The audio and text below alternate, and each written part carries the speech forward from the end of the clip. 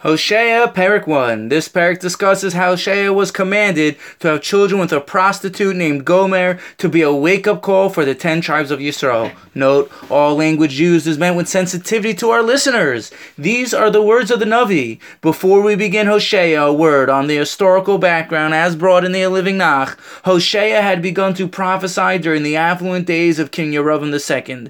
Hoshea lived to see the decline of the kingship of the 10 tribes of Yisrael. After Yerovam II's death, the prosperous years started to decline. With 10 years of Yerovam's death, Yisrael went through 5 different kings, which was a sign of corruption and anarchy that was taking place. At the same time, Tiglath-Pileser II was the king of Ashur who would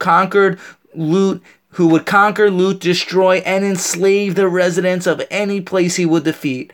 Eretz Yisrael has stood as a buffer zone in between Ashur and Egypt, which put Eretz Yisrael in harm's way to be defeated by Ashur. Idol worship was rampant throughout the Jewish nation during Hoshea's time, as Klal Yisrael had turned towards prostitution and belief in various forces other than God. Pasuk Aleph. Devar Hashem asher hayah Hoshea ben Be'eri b'yemei Uzziah Yosam Achaz Yechizkiah Malchei Yehuda u'b'yemei Yerovam ben Yoash Melech Yisrael. The word of God that came to Hoshea son of Be'eri during the reigns of King Uzziah Yosam Achaz Chizkiah of Yehuda and the reign of King Yerovam son of Yoash of Yisrael. The Radak adds, Hoshea's father Be'eri comes from the tribe of Ruvain. The Rav Madwali explains, Hoshea ben Be'eri was actually a Gilgal of Yoshua ben Nun, as Yoshua's name was originally Hoshea until Moshe had added the extra letter Yud to his name in order for Yoshua to receive extra divine protection.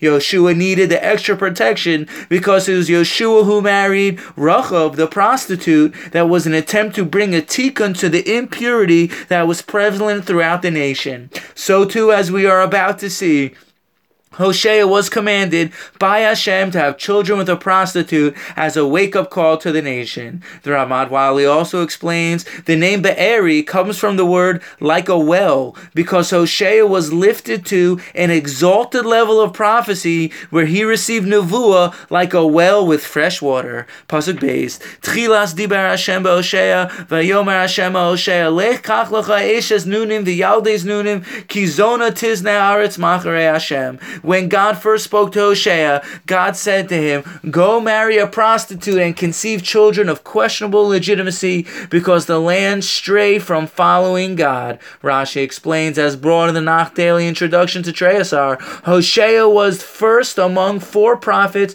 to prophesy during that time. Hoshea, Yeshaya, Amos, and Micha. The Ibn Ezra, Rambam, and others learn Hoshea did not actually marry the prostitute. Hoshea just saw these events through a prophetic vision, but did not actually perform them. God would never command a Navi to embarrass himself in such a manner. However, the Malbim, Abarbanel, and Maharsha, Sacham 87b, maintain Hoshea actually did marry and have children with the prostitute.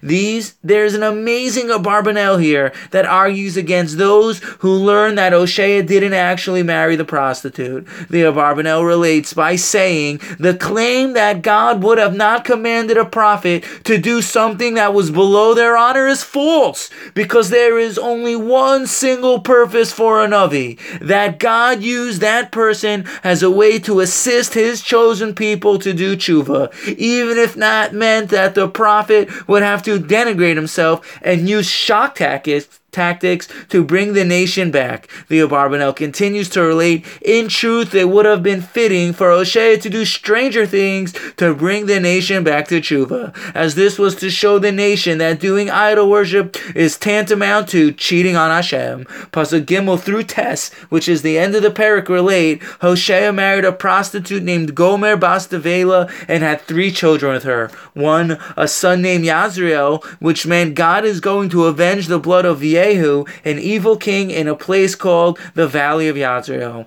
2, a daughter named Lo Ruchama, meaning not pitied, meaning I will not have pity on the 10 tribes of Yisrael, but I will have mercy on the house of Yehuda and rescue them with miracles. And 3rd, after weaning Lo Ruchama, she had another son named Lo Ami, meaning not my people. Hashem was angry at the 10 tribes of Yisrael for failing to keep their covenant covenant with God. Psachim 87b explains the reason why Hashem had commanded Hoshea to do this was because Hoshea had called Am Yisrael sinners. God had then commanded Hoshea to abandon his newly found wife and children. God was showing Hoshea, just like you care about the kids from the prostitute Gomer and you don't even know for sure they're yours, so too I, God, care about every single member of Am Yisrael. The Gemara continues to relate that Hoshea then begged Hashem for forgiveness for not seeing the good in Am Yisrael. And that's the end of the Perek. Thank you for listening and have a wonderful day.